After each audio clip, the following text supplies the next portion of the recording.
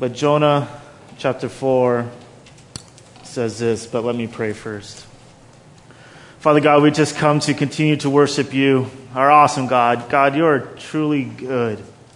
And as we have taken time during communion to just reflect upon who you are and what you've done for us, Lord, I just stand in awe of who you are.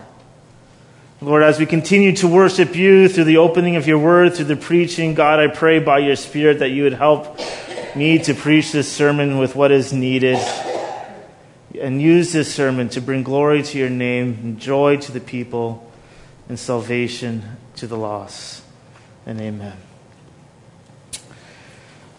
Jonah chapter 4, the word of the Lord says this.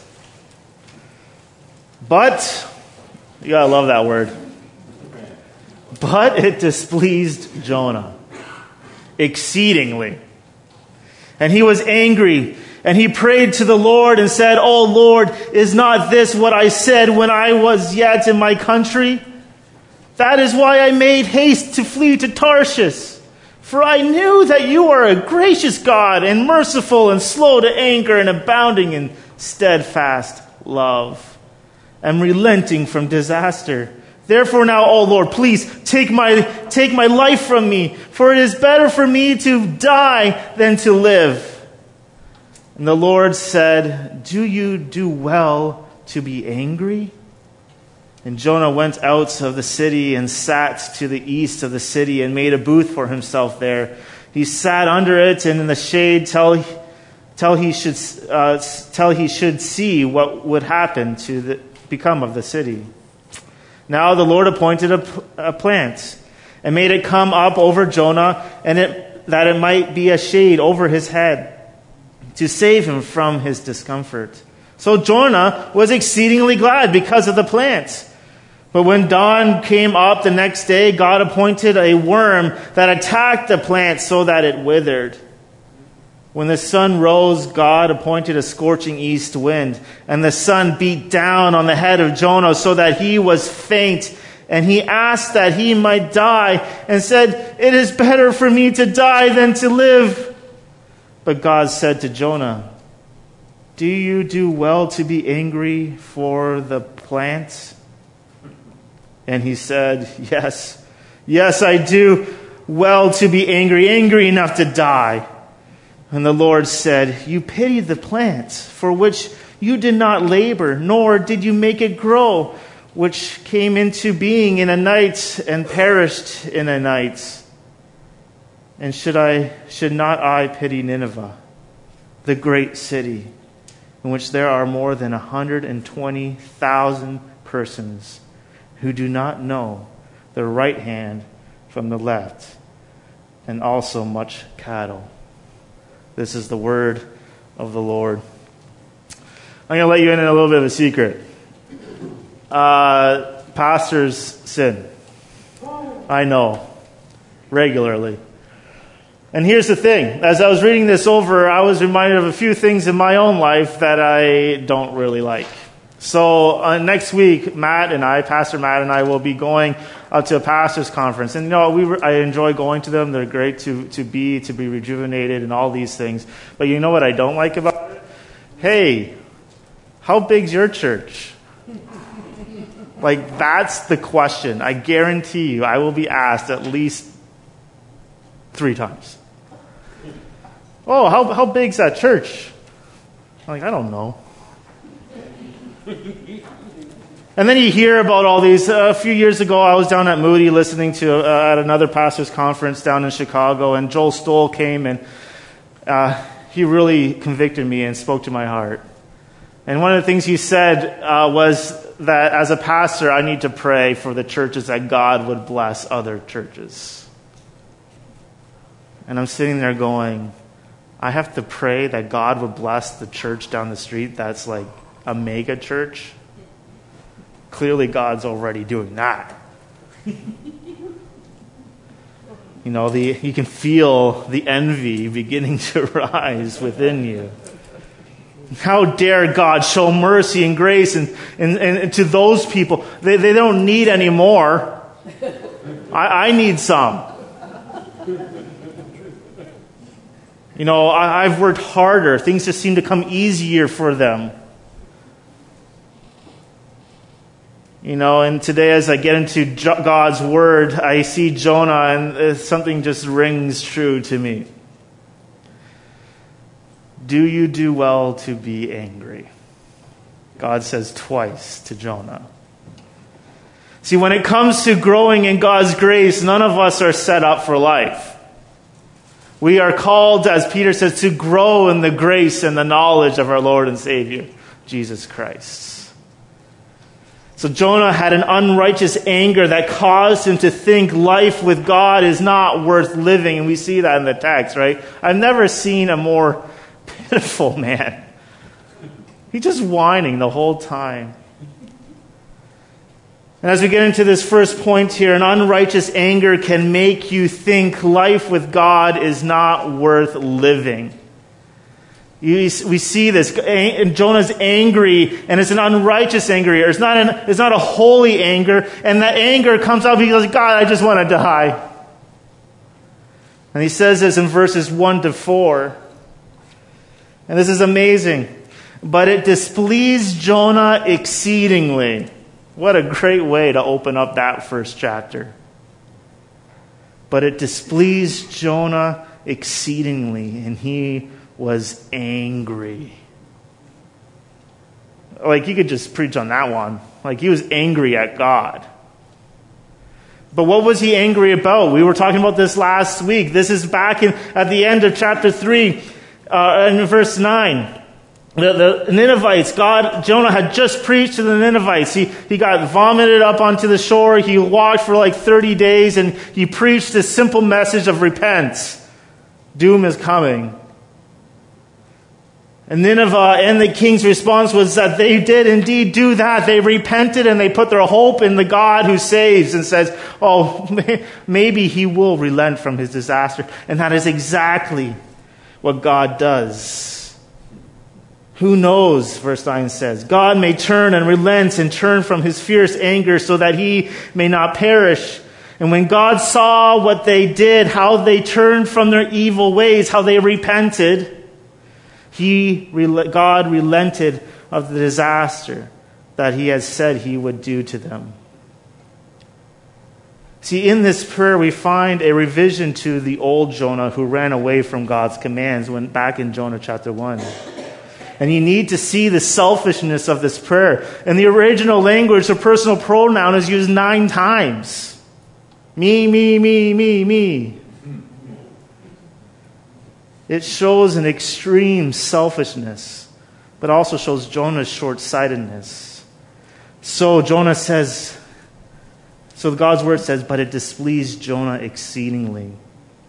Displeased is this idea of Jonah had a moral problem with God doing what he did. He had a moral problem. This is the guy who disobeyed God just a few chapters before, saying, God, I have a moral issue with you saving these people. He displeased them. He thought it was gravely wrong. You read this story and you'd hope that Jonah, who has received so much of God's grace and his mercy, his forgiveness for his own evil, that he would be not exceedingly angry, but exceedingly happy that God has poured out his grace and his mercy upon Nineveh.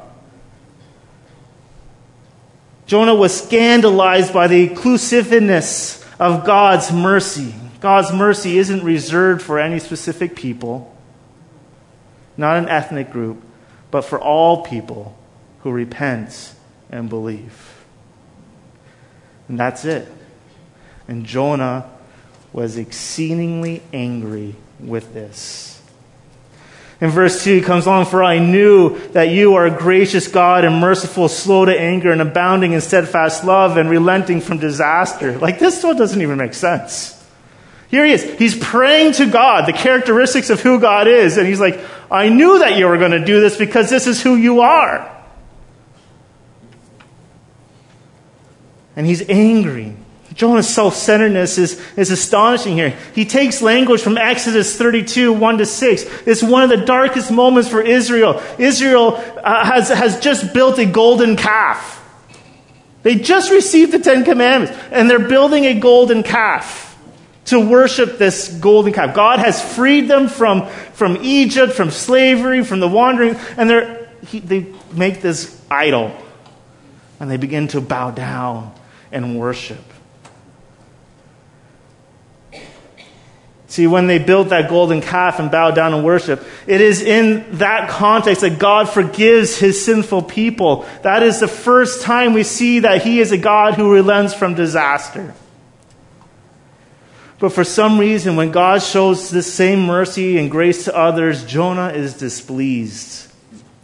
If God is going to forgive people who Jonah thinks are too wicked to deserve it, Jonah doesn't want to live in that world at all. I would rather die. Over my dead body, he says. God, you can't save these people over my dead body. He says that to God. I'm surprised God's response isn't, yeah, okay. He is vehemently reacting to God's grace.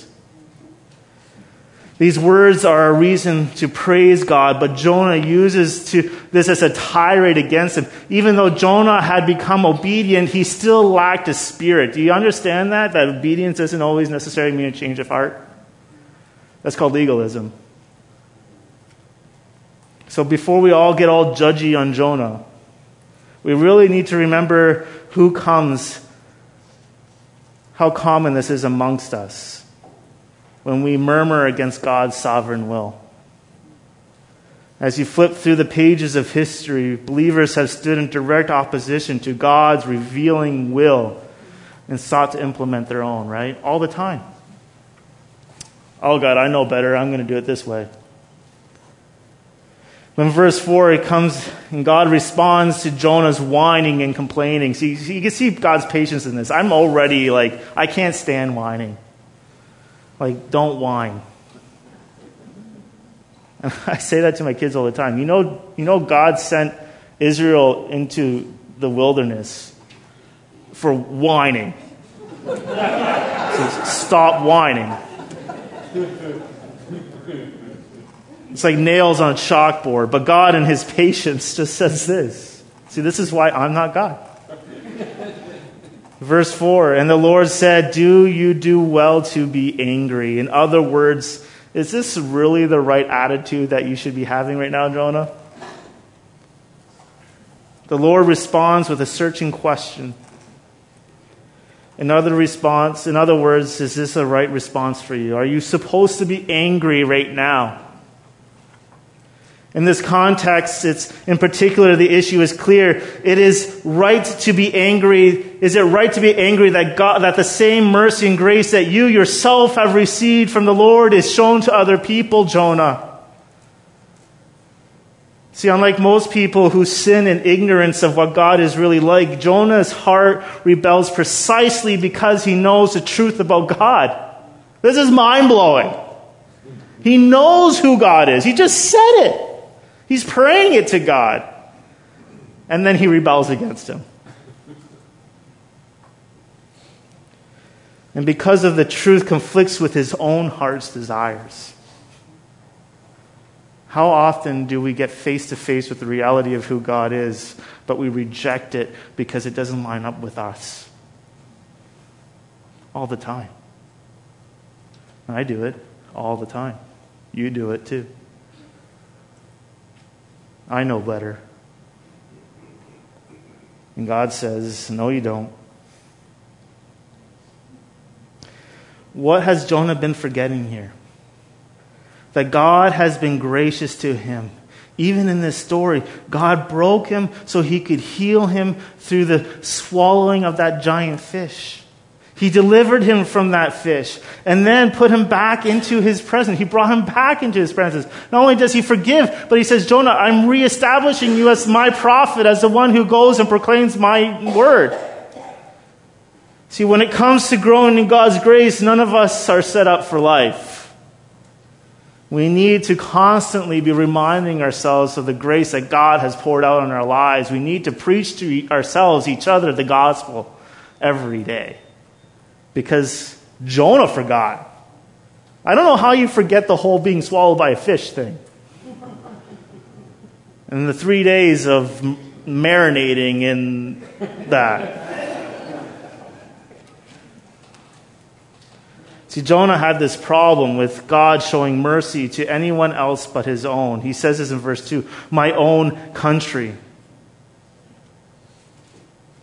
You know, Jonah's anger rises from his hostility to another people group being saved.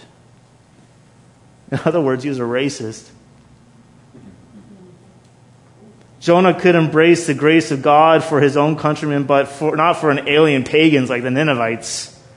He knew, he says, that God was gracious and merciful, slow to anger, and abounding in steadfast love. It was wrong, he believed, for this blessing to be shown to these people, especially these people who've shown so much violence. See, Jonah had a problem with God showing mercy to anybody else. But Jonah also had a problem with the character of God. We see that right there in the text. Jonah resented God's mercy for sinners. He completely forgot about the mercy that he had just been shown. And Jonah was committed to the judgment of the wicked. He wanted those wicked people to be condemned and damned to hell. He wanted them dead. He wanted them gone. When God's anger towards Nineveh ends, Jonah's anger is still burning strong, and Jonah is upset because he thinks God is soft on sin. The Lord might be rejoicing in the presence of the angels over the sinners coming to repentance, but Jonah was seething with discontent and bitterness. Jonah had a problem with the character of God. Jonah was also angry with the freedom that God had to be, well, God.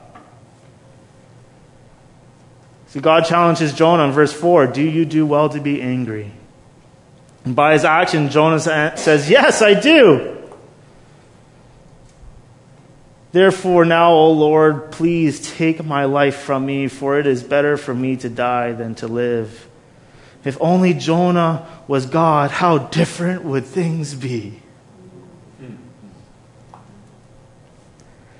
So offensive is God's plan of grace that Jonah no longer wants to live. Over my dead body. See, Jonah was angry with the freedom of God to be God. See, what you see here in Jonah is a real big pride problem. How else could Jonah think he could do things better than God?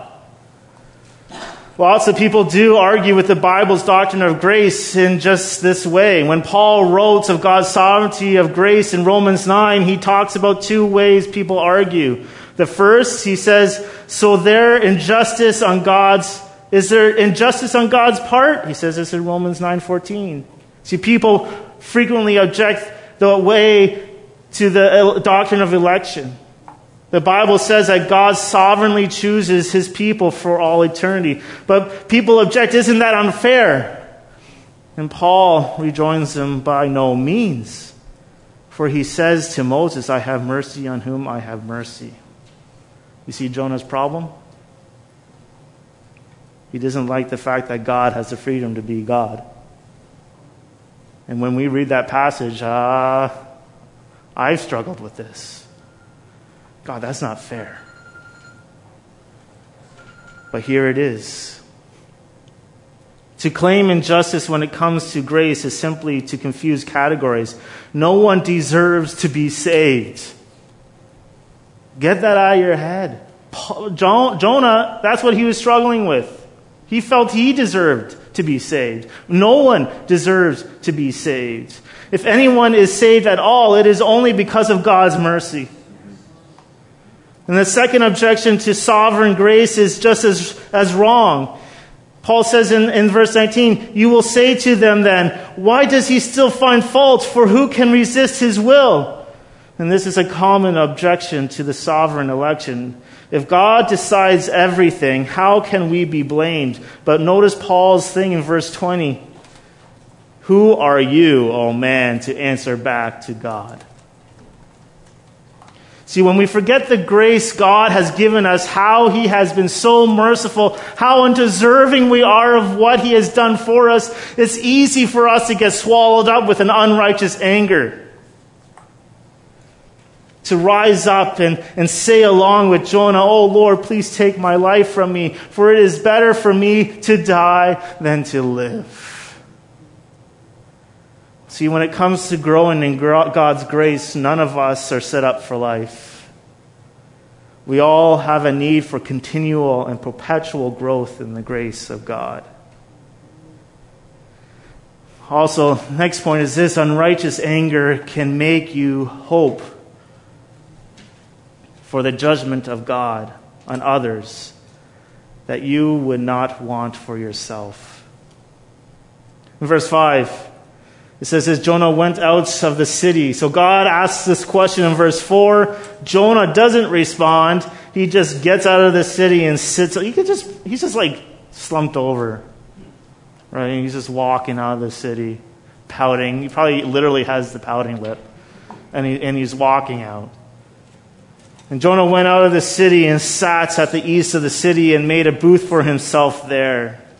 So instead of responding to God, Jonah leaves the city kind of like a pouting child and builds himself this shelter, and he waits. And he's literally hoping that God would destroy the city. But what does God do? Creates an object lesson. Again, to help Jonah understand the goodness of his worldwide grace, mercy, love, and forgiveness. In verse 6, now the Lord God appointed a plant and made it come up over Jonah, that it might be a shade over his head to save him from his discomfort. See, God's going to teach Jonah a lesson again. Did Jonah do anything to make that plant grow? No. He was really happy about it, wasn't he? I would be too. I've been to the Middle East. It's hot. Shade goes a long way in the Middle East. What's amazing is God's favor. Kind of seems a little unusual, but God has a lesson for Jonah. Even in this word, it says the Lord God, Yahweh Elohim, and Elohim is this one that means the God who provides. God is the one who provides Jonah with this shade to give him comfort. He provided it. He gave it. And Jonah's response was, this is great. Awesome. God, thank you for my blessings, but how can you bless those other people down the street? How can they have a better and more? How can that pastor have a bigger church? Why is everything coming so easy? Why? And then verse 7, but when dawn came up the next day, God appointed a worm that attacked the plant so that it withered. Again, God, Elohim, the God who provides, he provides a worm. I love it. See, God withdraws his deliverance. In fact, God actively works with appointing his creation to prove Jonah a point. You hope that Jonah will be broken, but he becomes harder. Somehow he remains convinced he deserves deliverance from disaster, but others do not. That his evil deserves forgiveness, while the evil of others deserves judgment.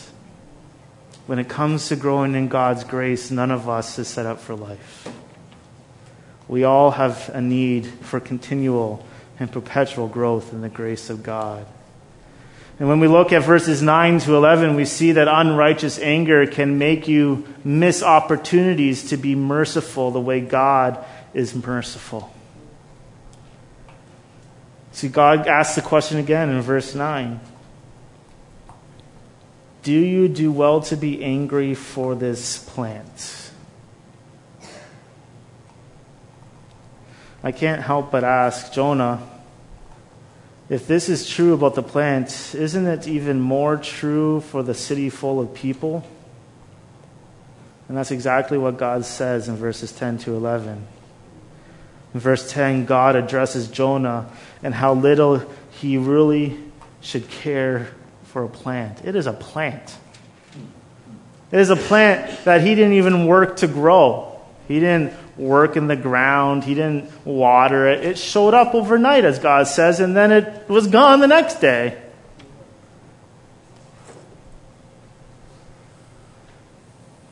It's just a weed. And verse 11 says this, and this is what God says in verse 11. And should not I pity Nineveh, the great city? In the original language, it's the city that I care for, in which there are more than 120,000 people. See how different it is when it comes to the Lord and the city of Nineveh. Everything about God's description of the city is meant to underscore how much it should mean to Jonah. It's like God is saying Nineveh has more than 120,000 people in it. People made in my image. And they are utterly lost with no idea of what is right or wrong. They are like little children who cannot even tell the difference between their right hand and their left hand. And even if you do not care about the people, just think about all the animals that are there. Like, God gives them like 2 levels. What matters more? What is weightier? If you can feel sorry for this meager and meaningless plant, should I not feel sorry for all these people made in my image? And Jonah, do you not get it?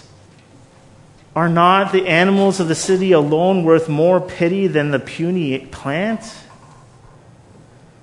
See, this reflects the very same compassion that Jesus expresses in Matthew 9, verses 36, when he says, when he saw the crowds, he had compassion for them because they were harassed and helpless like sheep without a shepherd. Our God is a compassionate God. See, what's interesting, God asked us a question and there's no response recorded. See, once again, the Lord's question hangs in the air unanswered. And this is done on purpose. It's intentional. When a story ends with a question, the only ones who can answer it are the readers. Are you and me. At this point, it is not his response that matters, it's ours. How do we respond to this question? In light of how God has revealed himself to us. The question forces us to think about the answer. It forces us to fill in the blank. What is your response? What is my response? So what? Jonah forgot Israel's mission entirely. He has no compassion for the nations. He regards them not as potential recipients of God's mercy, but merely as objects of God's wrath. He is not interested in their deliverance. He is interested only in their destruction. See, God cares for all the nations. Christians today may well ask themselves, do we really believe this to be true? Do we really believe that God cares for our neighbor across the street? Or better yet, the neighbor right next door to you who keeps keeps getting on our property? Or that tree that just, it looks like it's going to fall on your house. See, the main part of the answer is that he had forgotten the depths of his own need for God's grace. See, do we really believe God loves those in the Muslim nation, in the Hindu nation, the Buddhist nation? Do you speak of people from these nations as though they really bear God's image and are in need of his grace? Or do our thoughts and words and deeds portray a different attitude? Maybe one more like Jonah? See, why was Jonah's attitude so different from the Lord's? Because he forgot what God has done for him. You see, those who forget their need of mercy are the quickest to withhold it from others. And I pray that we would be a church that remembers God's mercy and his grace that he has poured out on us. so that we can show.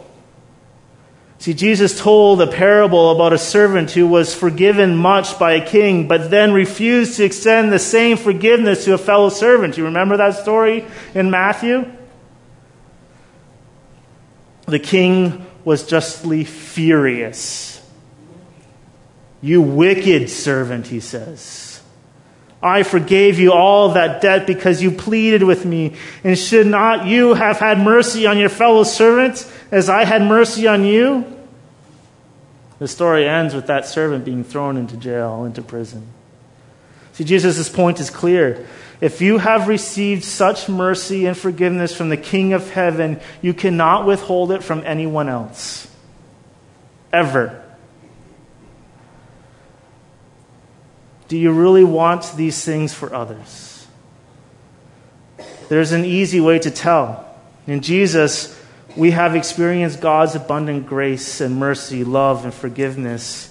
If you've experienced these things, you have known the gospel. You understand that Christ died for your sins and rose again, that God himself steps down from his throne to take our punishment upon us, so that those who believe in what God has done for us, who rest in the finished work of Jesus Christ, now have a relationship with the holy God, and we can call him Father.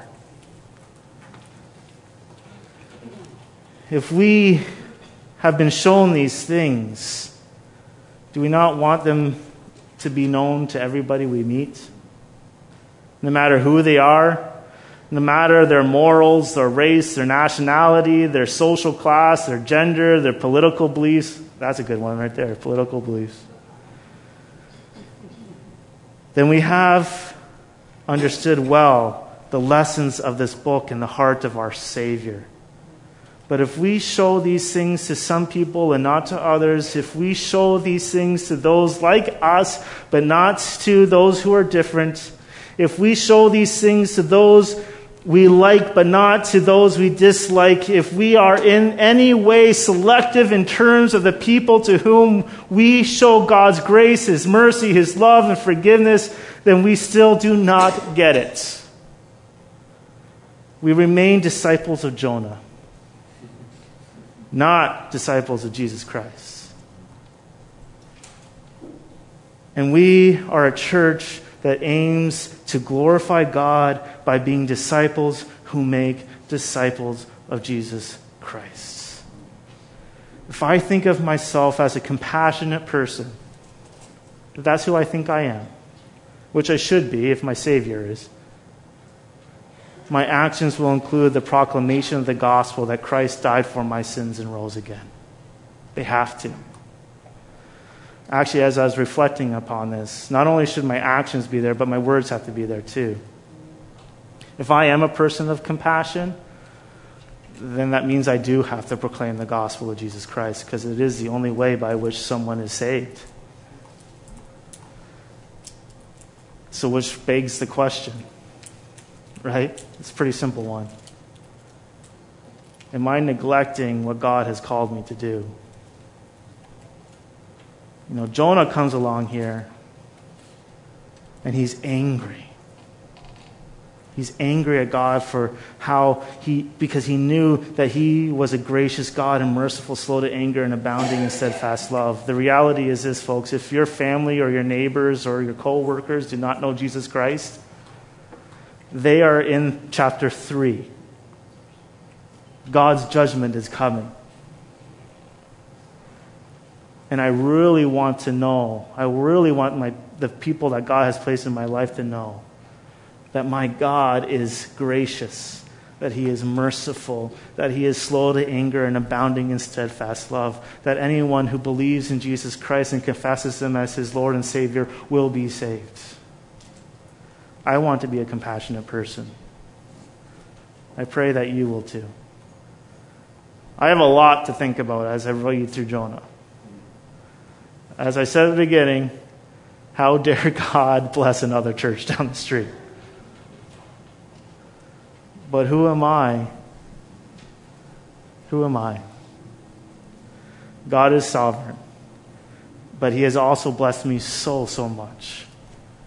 I am a sinner saved by God's grace. I am a wretched sinner saved by God's grace.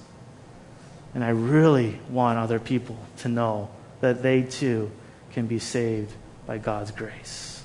Let us continue to sing and worship him today. Father God, I just thank you for your word. I thank you for what you have done and shown us through Jonah. I pray that we would continue to grow in the grace and the knowledge of our Lord and Savior, that we would forever stand in awe of what you have done for us through your Son, Jesus Christ, and that we would be a people who go out proclaiming the grace and the mercy of our Lord and Savior, that we wouldn't be selective or cause favorites, but that we would just proclaim the good news that you have saved us by. And amen. Why don't you stand with us as we